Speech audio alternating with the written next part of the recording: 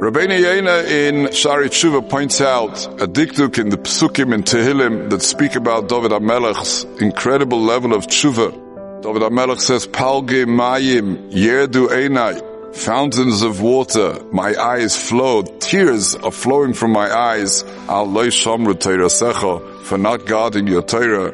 And Rabbi Yeina says, why does it say Lo Shamru? It should say Lo Shamati.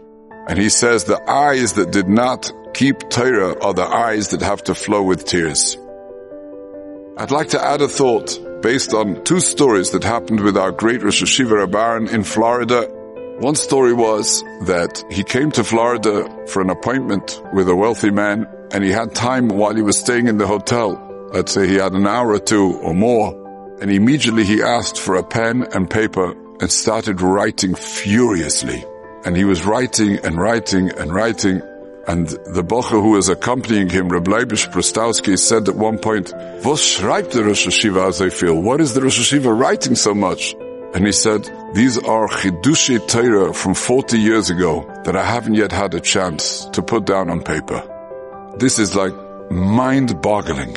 40 years, and this was not a regular 40 years. The world had rolled over in those 40 years. He'd lost hundreds of Talmidim in those 40 years. And yet, the Torah in his mind was engraved in his heart, and he was capable of putting it down on paper 40 years later.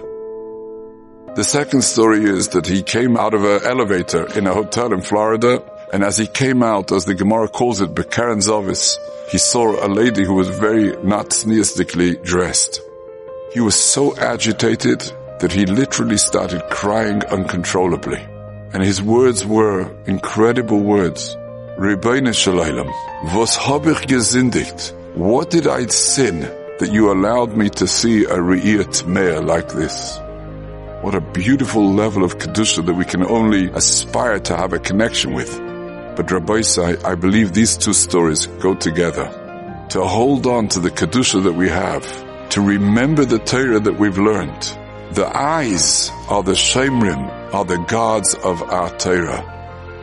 If we want the lid of our Torah to be secure, the eyes have to be vigilant in their Shmirah.